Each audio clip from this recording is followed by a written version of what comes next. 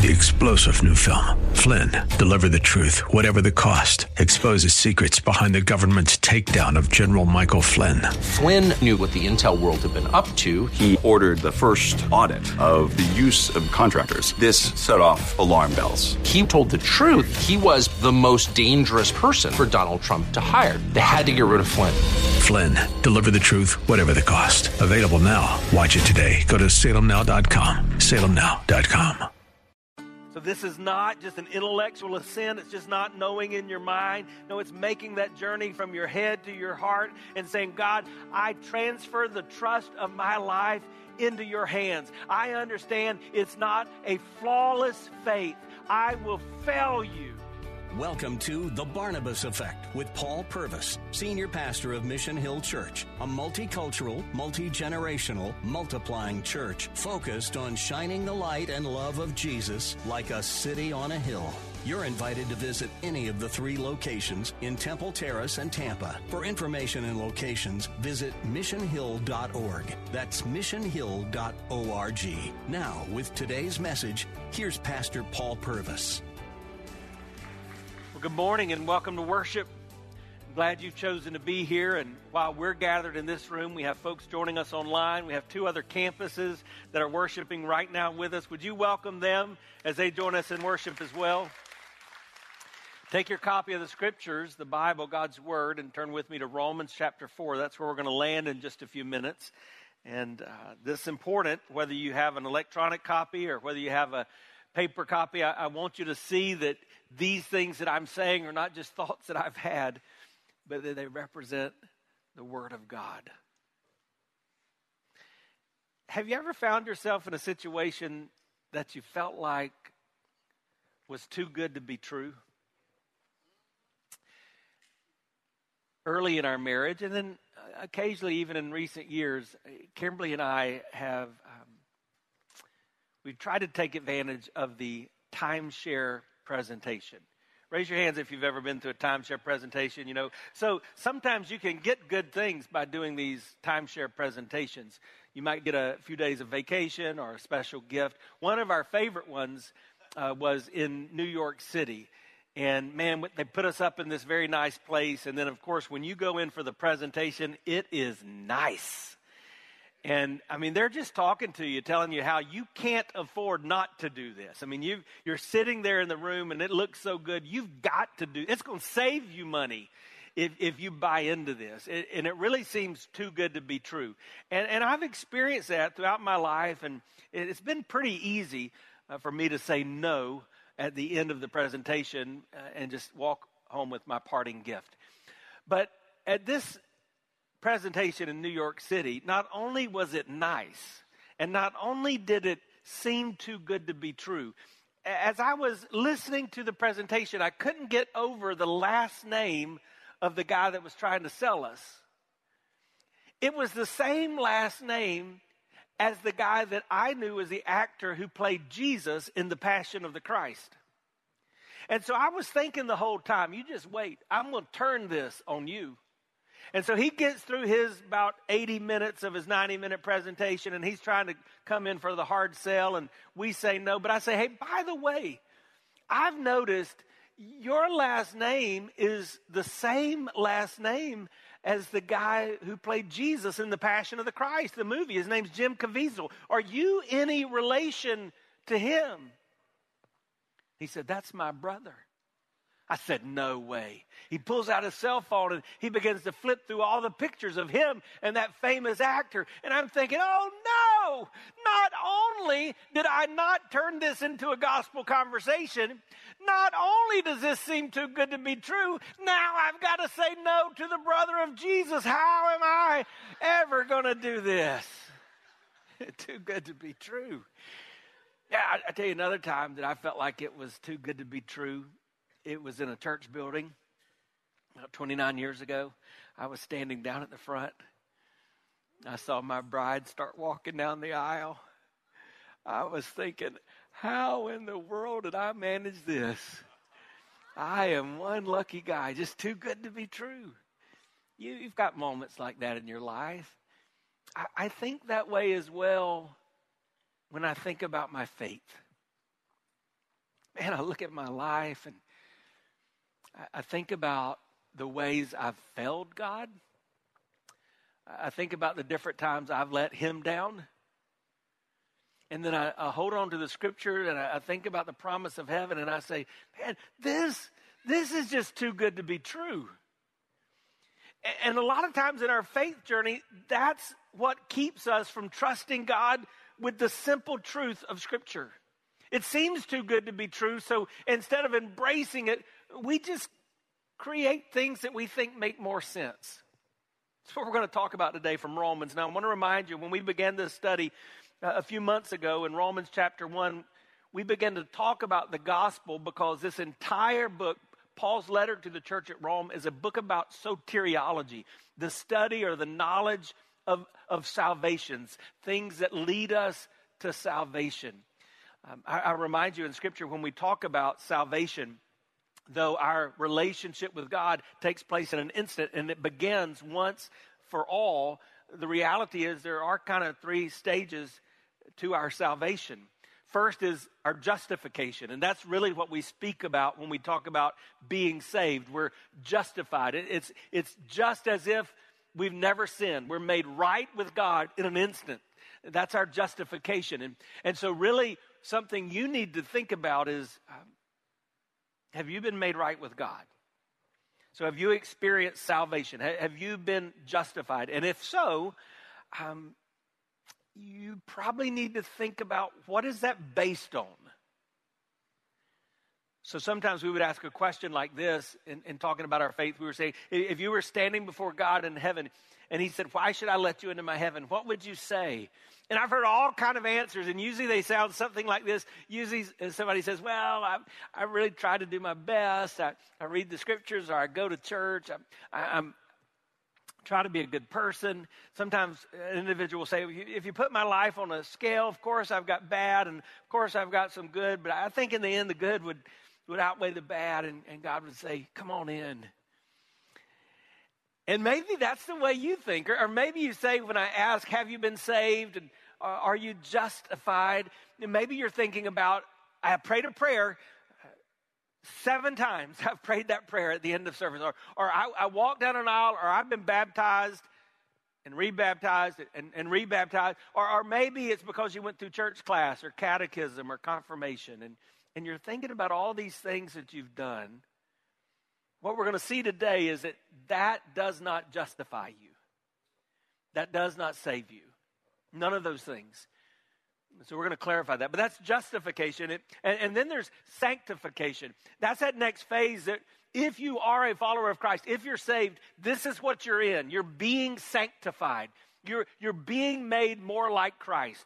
So we're never supposed to stay back as we were. We're in this process of being transformed into the image of God. We have the image of God in us. We were created in his image, but as we follow after Christ, we look more and more like Jesus. That's the intent. That's sanctification. Until one day, we will be glorified. That's glorification. That's the final stage of salvation. That's when we all get to heaven. I mean, that's when we see Jesus face to face. Aren't you thankful that one day this old world will end, and as followers of Jesus Christ, we will be glorified? Aren't you grateful for that? Yesterday, we had Miss Marietta McKenzie's funeral. She lived to be just over 100. And, man, can you think of all that she experienced in 100 years?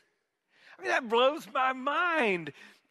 Just think of the change that cell phones have made.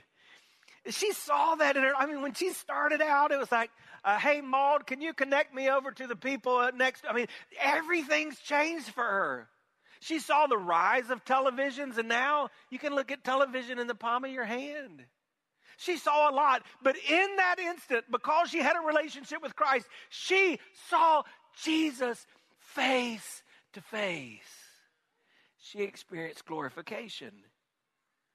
That final stage of salvation. And all throughout the book of Romans, we see this talked about, this idea of salvation. And we learn that we're saved because the gospel gives us that kind of opportunity.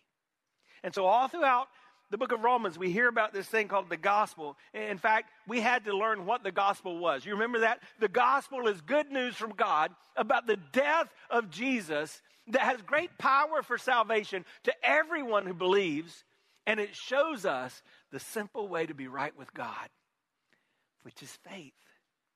Say faith. That's what it takes to be right with God. Sounds too good to be true, right? It can't be that easy. But yet that's what we're going to hear over and over and over again. And so Paul, in writing this letter to the church at Rome, he says, I'm going to tell you what, I am not ashamed of the gospel. It's the power of God for the salvation of everyone who believes. Not everyone who goes through all the motions, not everyone who goes to church, not everyone who puts something in the offering plate, not everybody that's been baptized. Everyone who believes, first for the Jew, and then for the Gentile. And so, man, as we're studying this, what we've got to decide is, are we ashamed of the gospel? And so I gave you this picture that just helps you understand a simple way that you can talk about your faith with other people. Remember that picture? It reminded us first that we're all on level ground at the foot of the cross. I mean, all of us are created equal, separated from God's love. You might hear somebody say we're all God's children. Nope, that's not biblical. We're not. We were all created by God, but we're separated from Him because of sin in our life. And that means no matter who you are, if you put your life on that scale, the bad is always enough to keep you from the presence of God. Hi, I'm Paul Purvis, the lead pastor of Mission Hill Church right here in Tampa Bay. Thanks for taking the time to listen to today's The Barnabas Effect. It's a ministry intended to encourage, equip, and empower you. You may not know this, but this ministry is made possible because of the generosity of listeners like you. We are able to be on the air because listeners like you are gracious and give to this ministry. Would you consider making a gift today? It would be our honor to send you a gift, a resource, as a result of your gift of any size. And you can make that gift by going to missionhill.org and clicking on the banner that says The Barnabas Effect. That will direct you to a simple way that you can give right there online. Thanks again for listening to The Barnabas Effect today. And now we continue with our message. But God, He doesn't want to be separated from us. And so the God of the universe sent His Son to be the King of all kings, the one who can rule and reign over everyone, the one who can make a decision that even though we're guilty, we can be made right with Him. Jesus, the King of kings, He died on a cross. And because of His death, the Bible teaches, we then can be made right with God. Isn't that good news, church? Don't you celebrate that today? That in spite of who we are, in spite of what we've been through, we can be made right with God. But there's a problem. The problem is we don't like the simplicity of that message. It seems too good to be true. And so we come up with things that make more sense, like our religious intent and our design. And we live, even in spaces like this, we live as if the things we do are what makes us right with God. But it never works because we never can do enough, or we never be good enough. In Romans chapter 3, as we edge our way toward where we're going to land in a moment, the Apostle Paul reminds us that there's no one righteous, not even one. He goes on to say there's no one who understands. There's no one who even truly seeks God. Then he goes on to say all have turned away. They've become worthless. There's no one that does good, not even one. And then he summarizes it in verse 23 when he says, for all have sinned and fallen short of the glory of God. But God. The message of Scripture is that even in spite of our sin, God loves us so much that He takes care of everything we need through Jesus, even when we don't deserve it. It's almost too good to be true, isn't it? It's hard to believe. Romans 3 ends with these words. You're justified. Remember how I talked about being justified? You're justified freely by his grace through the redemption that came by Christ Jesus. God presented him as a sacrifice of atonement through faith in his blood.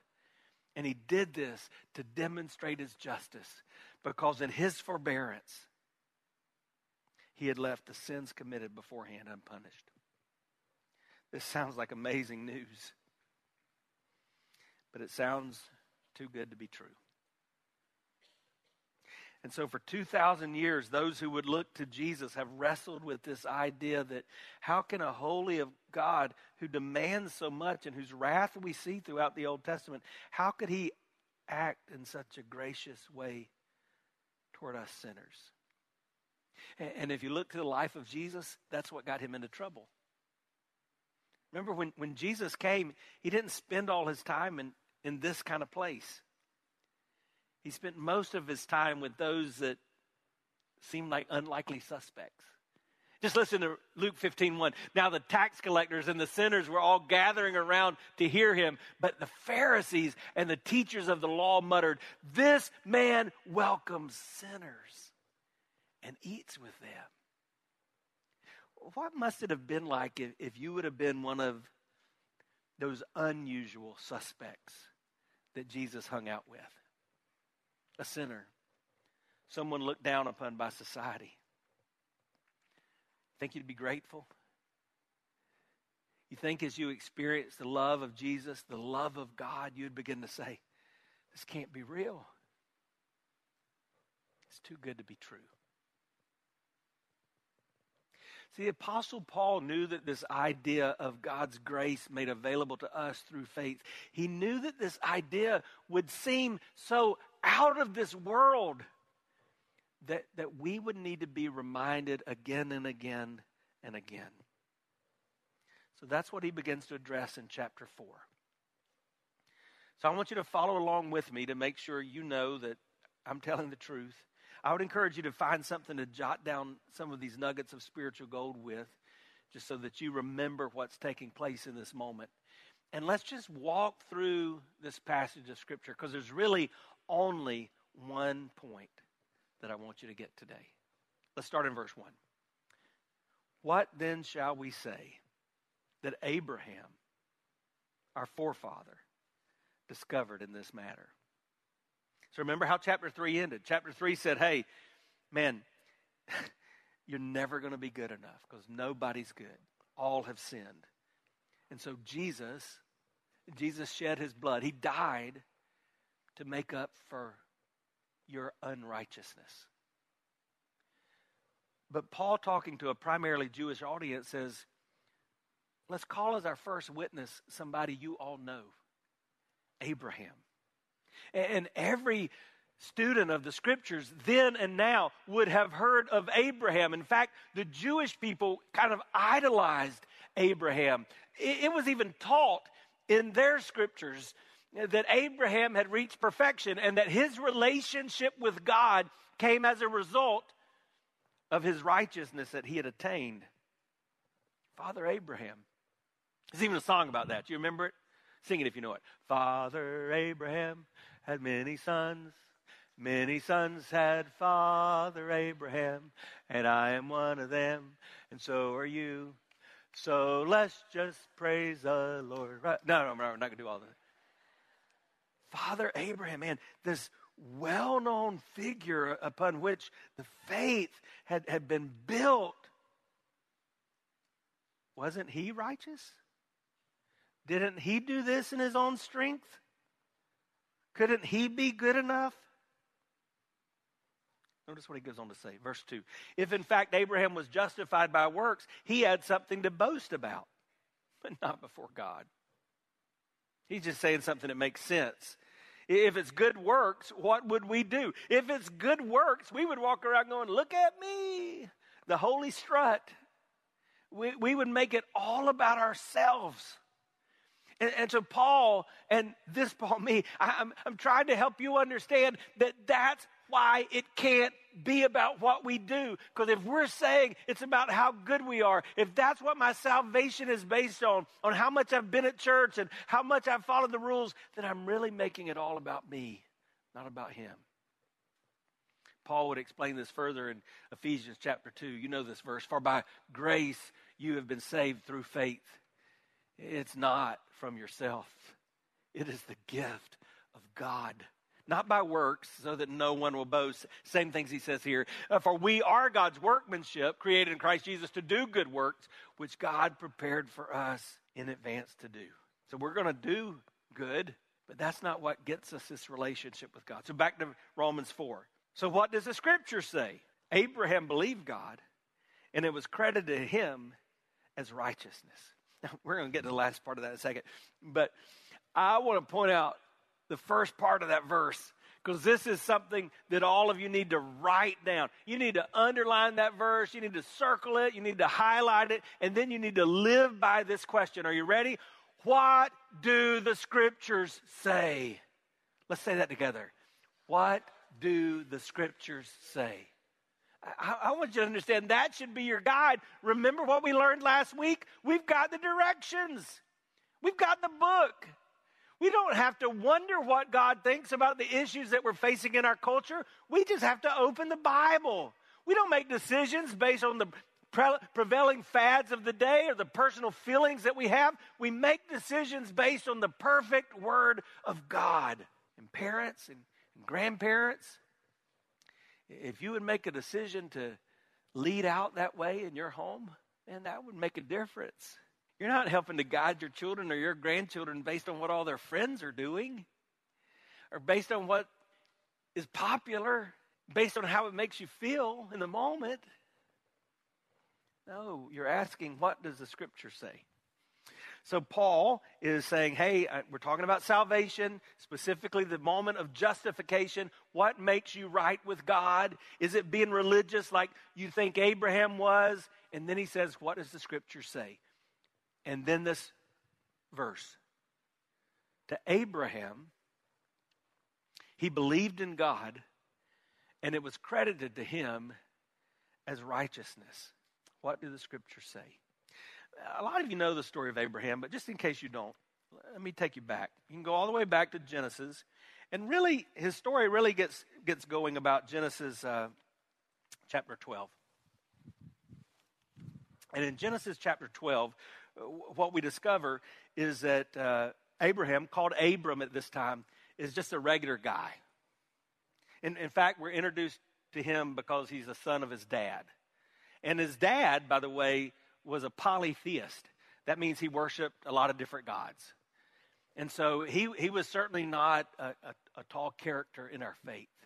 But in chapter 12, it says, Then the Lord said to Abram, Go from your country and your people and your father's household to the land I will show you, and I will make you into a great nation, and I will bless you, and I will make your name great, and you will be a blessing, and I will bless those who bless you, and whoever curses you will I curse, and all the peoples of the earth will be blessed through you. So Abram went as the Lord told him.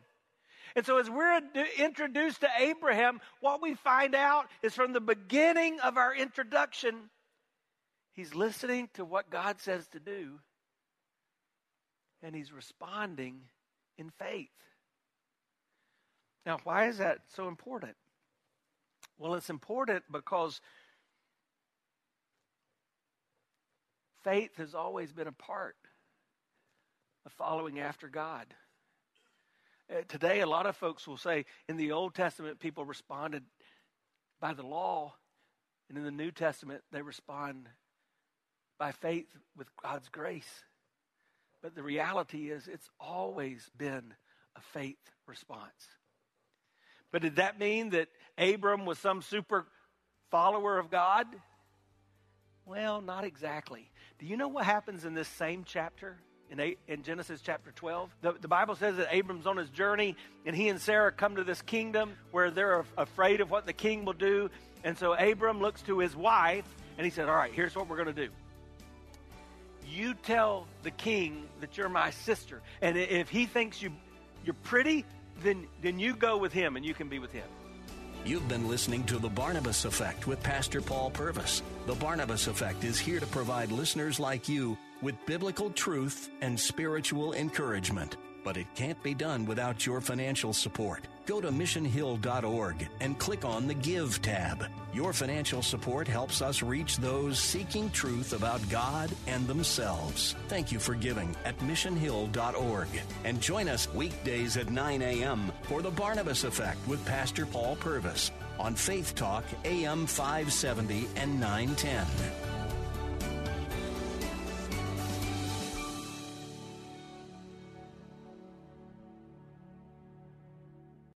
Three-star General Michael J. Flynn, head of the Pentagon Intelligence Agency, knew all the government's dirty secrets. He was one of the most respected generals in the military. Flynn knew what the intel world had been up to. He understood its funding. He ordered the first audit of the use of contractors. This set off alarm bells.